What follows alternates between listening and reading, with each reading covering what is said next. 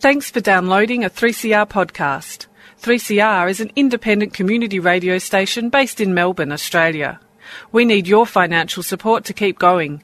Go to www.3cr.org.au for more information and to donate online. Now stay tuned for your 3CR podcast. Support and referral service. Our trained volunteers all have a personal experience of mental illness and are here to listen, understand and help. Our service is free, confidential, and you can call us from Monday to Friday, 9am to 5pm. If you have a mental illness, know someone who does, or just need someone to speak to, call Helpline on 8486 4222. That's 8486 4222. My fellowship is a 3CR supporter. Brainwaves, hear the world differently. Tune in to 3CR Community Radio, Wednesdays at 5pm for Brainwaves, Melbourne's drive time radio show, giving voice to people with mental illness. 1 in 5 have a mental illness, but 5 in 5 can enjoy this great program, featuring heartwarming stories, great information and some laughs as well. Find us at 3CR, 855 on your AM dial. Sponsored by Mental Illness Fellowship of Victoria. Hello and welcome to Brainwaves on 3CR 855 AM, 3CR Digital Radio and 3cr.org.au. My name's Christine and from the Brainwaves team today we have Alana and Marnie who will be interviewing our lovely guests. Joining us today we have Ellie Morrison. She's the helpline coordinator and she'll be talking to us about the telephone service. So take it away. So Ellie, can you tell us a little bit more about the Wellways helpline? Yeah, definitely. Firstly, thanks for having me on the show. It's awesome. So the Wellways helpline is an information, support and referral service. It is a peer-led, volunteer-based program in which we provide information and support to people experiencing mental health issues. And we also speak to family and friends and also other carers. How did you become involved in Helpline? Oh gosh, I began my time with Helpline, I'd say roughly 5 years ago now, where I first started as a Helpline volunteer. I later took on a role, it's a sort of secondary role, like with an increased responsibility, as a team leader. And that was where I provided support and guidance to the newer volunteers on the Helpline. And subsequently, I was privileged enough to apply and then be accepted for a role as one of the Helpline coordinators a little under 2 years ago now. So, who is Helpline for and who is it aimed at? So the Helpline, it's for anyone who may need support or information or even just someone to talk to. We provide this service to people who may be experiencing mental health concerns, carers, whether this is a family member or a friend, or sometimes even a work colleague or a concerned neighbour, which we've had in the past actually, and also the general public. Why do people typically call the helpline? It's in keeping with the support provided, I guess, by the Wellways helpline. An individual may call due to feelings of social isolation. They may be looking for a particular service, seeking information about mental health or the mental health system or also other disability services. Or, as I mentioned earlier, they might simply just be needing a chat. What sort of support and services does the helpline provide? Firstly, I'd just like to highlight or clarify, Helpline is not a crisis line, but our skilled volunteers are, they're here to listen and to offer emotional support, service information and referral details for services as well. We assist callers in navigating the mental health system and provide emotional support, as well as information about the services and programs available to people experiencing mental health issues or other disability as well as their family and friends, as I mentioned previously, because it's obviously quite an important part of, their greater support network. We also provide support in the form of scheduled outgoing calls as well. And to be linked into this service, a referral from a mental health worker or caseworker is required. And these calls are usually scheduled on a weekly or fortnightly basis, in which volunteers can provide intentional peer support, follow-up calls, appointment reminders, or support between the individuals, maybe their regular mental health supports that they might also be linked in with. That's a really cool service. I understand that the helpline is a peer-led service. What does peer-led mean, and why is it important? Yeah, so you're right. Helpline is a peer-led service. It essentially means that every person working on the helpline or volunteering on the helpline has a lived experience of mental health issues, either as someone with their own personal experience or someone who cares for a family member or a friend with mental health issues. Having volunteers on the helpline with this lived experience, it really helps to establish that mutual space for them and for the caller, in which it's sort of established that there isn't, that judgment or criticism. And I think it helps to reduce, any element of blame or that sometimes that imbalance between that carer and person who receives the care. So it kind of really equals out that space and kind of provides a shared understanding and support. As a peer with lived experience, where suitable, volunteers can share their own personal stories and experiences as well, and this allows for the caller to explore other possibilities and opportunities that they may not have considered or thought possible. I think it's really important, an important part of our service, and I think helpline might actually be one, as in a helpline, we might be one of the only helplines that actually is purely or wholly peer-led as well. When we had one of our callers actually kind of really highlight this in when they spoke with us, and they just said that they really enjoyed having someone to talk to who had been through similar circumstances and had managed to work through it, and alongside the helpline volunteer. The caller had been going through a bit of a low period at the time and expressed wanting to get out of the situation and start having a better outlook, and they found that speaking with someone who'd been through something similar had been really helpful and beneficial for them. Yeah, I think it's really great that it's peer-led, because when you're going to ring up, that you're going to always get somebody that understands what you're going through. Definitely. Yeah, that's really awesome. Also, how is Helpline funded? So funded, so I don't know how much you guys know in terms of Wellways, but we're a not-for-profit organisation. And as such, funding for the Wellways Helpline specifically is sourced through fundraising opportunities and donations. So previously, Helpline operated from Monday to Friday, 9am to 5pm, and as of August 7th, you will be operating from Monday to Friday, 9am to 9pm. Why the extension of hours? Yeah, so it's a really sort of exciting time for us right now. Lot happening. So sort of as Wellways is continuing to develop and grow as an organisation, so too is the helpline. And in response to this growth, in which we've also seen an increase in call numbers, I think I did the data recently, it's approximately 30% in the past year, an increase. And also as we've become a national service, we really saw the need to increase Helpline's hours of service as well. These evening hours are also a critical period for individuals who may require support outside the typical 9 to 5 business hours, so where the majority of daytime support services close at 5pm. So having, I think, a service open a bit past that time, and also if people are working those 9 to 5 hours, if they do need that support, it sort of provides a bit of an extra sort of avenue for them, and it's intended that these increased hours will also, I think, allow Helpline to attend to more calls and hopefully support a greater number of individuals. Ali, so you mentioned that there was an increase in the number of callers.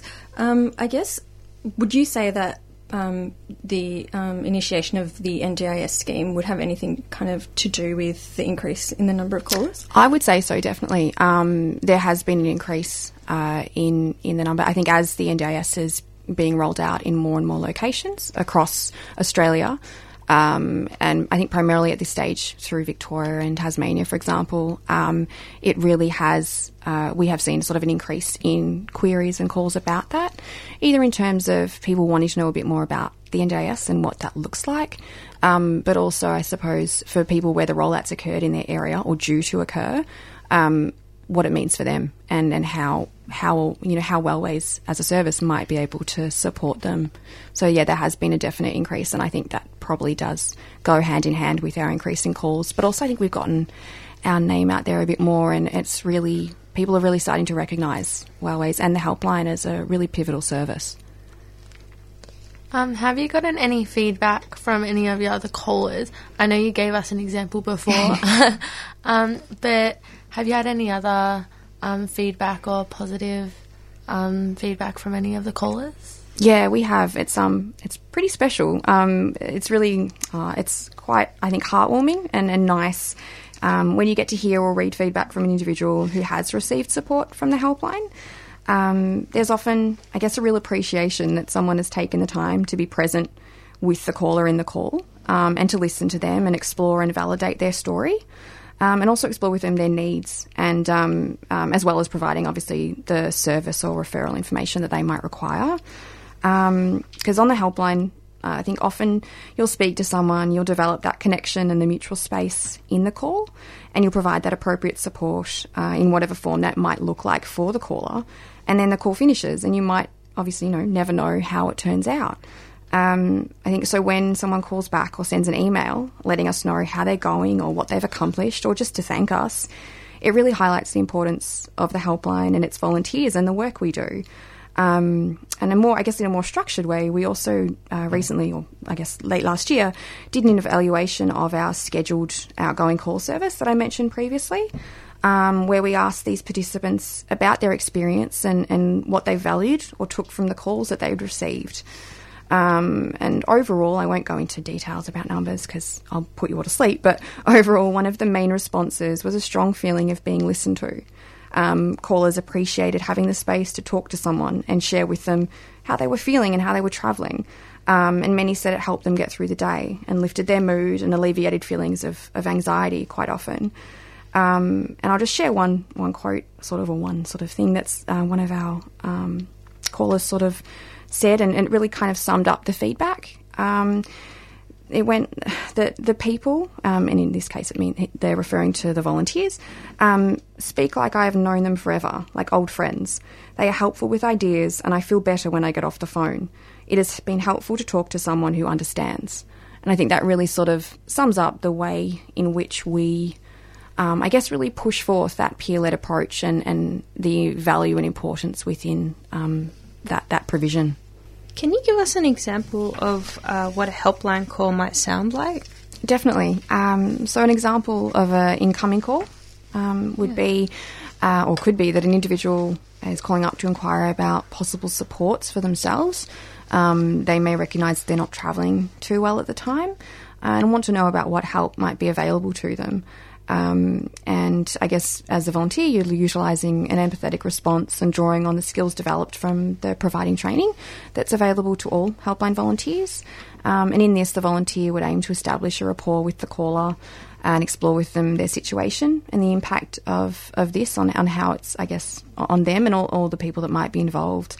There may also be a discussion as to the supports or connections that the caller might already have access to as well and see what's happening there. And then I guess once a bigger picture is formed, the helpline volunteer would discuss with the caller services or programs that may be of benefit to their inquiry and also how the caller might access these. And this information we can also offer to provide it in an email or post it out to them as well. As if there's quite a bit of detail, we understand that people aren't going to remember or necessarily recall it all. So people have often said that they find it helpful to have it written down for them. But yeah, if someone doesn't have access to, I guess, the internet, post is still a viable means of transporting information. So that's good. We also sometimes get calls from carers too, and that can be a similar sort of thing, but they're often looking for, I guess, supports for their child or their friend, or sometimes, a spouse, for example. And that can look, I guess, quite similar to someone who's calling up about their own need for supports. But we do obviously understand as well that that caring role can be quite, all-encompassing and sometimes it's overwhelming. So often we try and, I guess, touch base with the carer themselves as well, and try and sit with them in that space a little bit and see how they're, check in with them, because often as a carer, all our time can be devoted to supporting the person that we care for, and obviously, but it can sometimes diminish or take away from checking in with ourselves and seeing how we're going. So sometimes it can be a process of also seeing or linking in the carer with supports as well. The scheduled outgoing calls, though, they look a little bit different. Like in this case, once an individual is referred to us, to receive these calls. One of the helpline coordinators, so myself, for example, will then go ahead and make contact with the individual, and together I'll discuss with them the helpline service and what it looks like to receive scheduled calls, and then check in with them as to a day and a time that would suit them to receive these calls. I guess as this is a sort of more ongoing service that we provide, it allows for a certain, I guess, consistency in the calls, obviously. It enables the helpline volunteers to really get to know the caller or the person we're calling and work more closely with the individual. And then together, I think that can be a bit of a journey exploring what might be happening for the caller or what they feel might be supportive for them within these calls as well. And then in terms of, I guess, the calls themselves, it might be providing a friendly connection to someone who is isolated or living regionally, because we do find that quite a few people who, I guess, do live more regionally, and I'm sure some of your listeners will have experienced this as well, there can be a lack of access or a lack of services like readily available. So I think quite a few caseworkers or mental health workers have recognised this need, and so connecting them in with, I guess, a community kind of service like Helpline can be quite beneficial and provide just that a conversation and someone to chat to and ask how your day's going. Which can be really quite rewarding for everyone involved. We really love our scheduled calls and the callers, and it often makes our day, to be honest, to speak with someone that we get to know. So that's really quite special. But the scheduled calls can also be just providing additional support for someone who may have recently completed a support program or come out of maybe hospital, for example, and would just really benefit from someone touching base with them and possibly working on strategies and techniques to help support them with their self-care and their ongoing recovery journey as well. So we do sort of a whole range of calls, both incoming and outgoing. It's good that your service allows for links to other services outside in the community. That doesn't seem to be provided by any other service, so that makes your service quite unique. It can, there is a level of that where I think I wouldn't say we're a font of information, but we do have, I think we're very lucky that we've been able to put together over the years as Helpline has really developed. We've been able to put together a great deal of service details and try and keep up, because obviously services change and merge or develop. So being able to sort of keep on top of that a little bit and be able to provide those details to people when they call up, whether it's, as I said in the examples of what a call might look like, someone might be calling up and need like a worker, or now that with the NDIS, they might be needing information as to how to get their plan. We're able to sort of have that information pretty much on hand, usually. Sometimes we suggest if we can call them back and we'll find out more, but it's always, really adhering to their query and really trying to provide as much information as possible to try and, often there's an anxiety. So trying to reduce that anxiety by providing people with a bit of knowledge can be really empowering. And then for carers, quite a similar thing. It's often providing them with services that they might not have been able to find themselves, particularly, I guess, if you are isolated or maybe don't have access to the internet, for example, being able to receive information as to what is available and what might be out there that could be of great benefit. It can be really reassuring to have that sort of as a bit of a backup even. And then as well, carer supports for themselves too. That can be quite a key thing to sort of bring into the conversation as well. Yeah, I think it's also really special that you have the scheduled outgoing calls just to make a connection with the caller. Like, it would make a lot of difference having somebody to talk to on a weekly basis and things like that. Yeah, definitely. It really is. It would make such an impact. How does one volunteer on Helpline, and what's expected of the applicants? Yeah, definitely. I think we get that question quite a bit in some of the calls as well from, I guess that's more the general public side of things or the community. So basically, for the volunteer process, I suppose, or the role itself, volunteers will complete a 4-hour shift on a scheduled day and time of their choosing. So I guess what fits in within their schedule, because often they've got other commitments as well. And that can either be on a once a week or a fortnightly basis. There are 3 available shift time slots, so to speak. So it's like 9 a.m. to 1 p.m. Then you have the afternoon one, which is 1 p.m. to 5 p.m. And then there's the new addition, the 5 p.m. to 9 p.m., which will be coming up as of August 7th, as I said before. And then, once they've once the helpline volunteers have begun their role, they are expected to provide a minimum 12-month commitment to the role and to the helpline program. That's pretty much, I guess, the main expectation, and obviously just to let us know if they can't come in on a day or for their shift. In terms of, I suppose, the intake process, which we get a lot of questions about, we are based here in Victoria, and Helpline has so we're planning on having 3 volunteer intakes per year, and we'll look at taking approximately 14 volunteers in each intake. So once an individual's application is received and they've been successful in the group interview, they will then be invited to complete the Helpline training program. And this training consists of 5 sessions, and these are held over usually 5 consecutive weeks.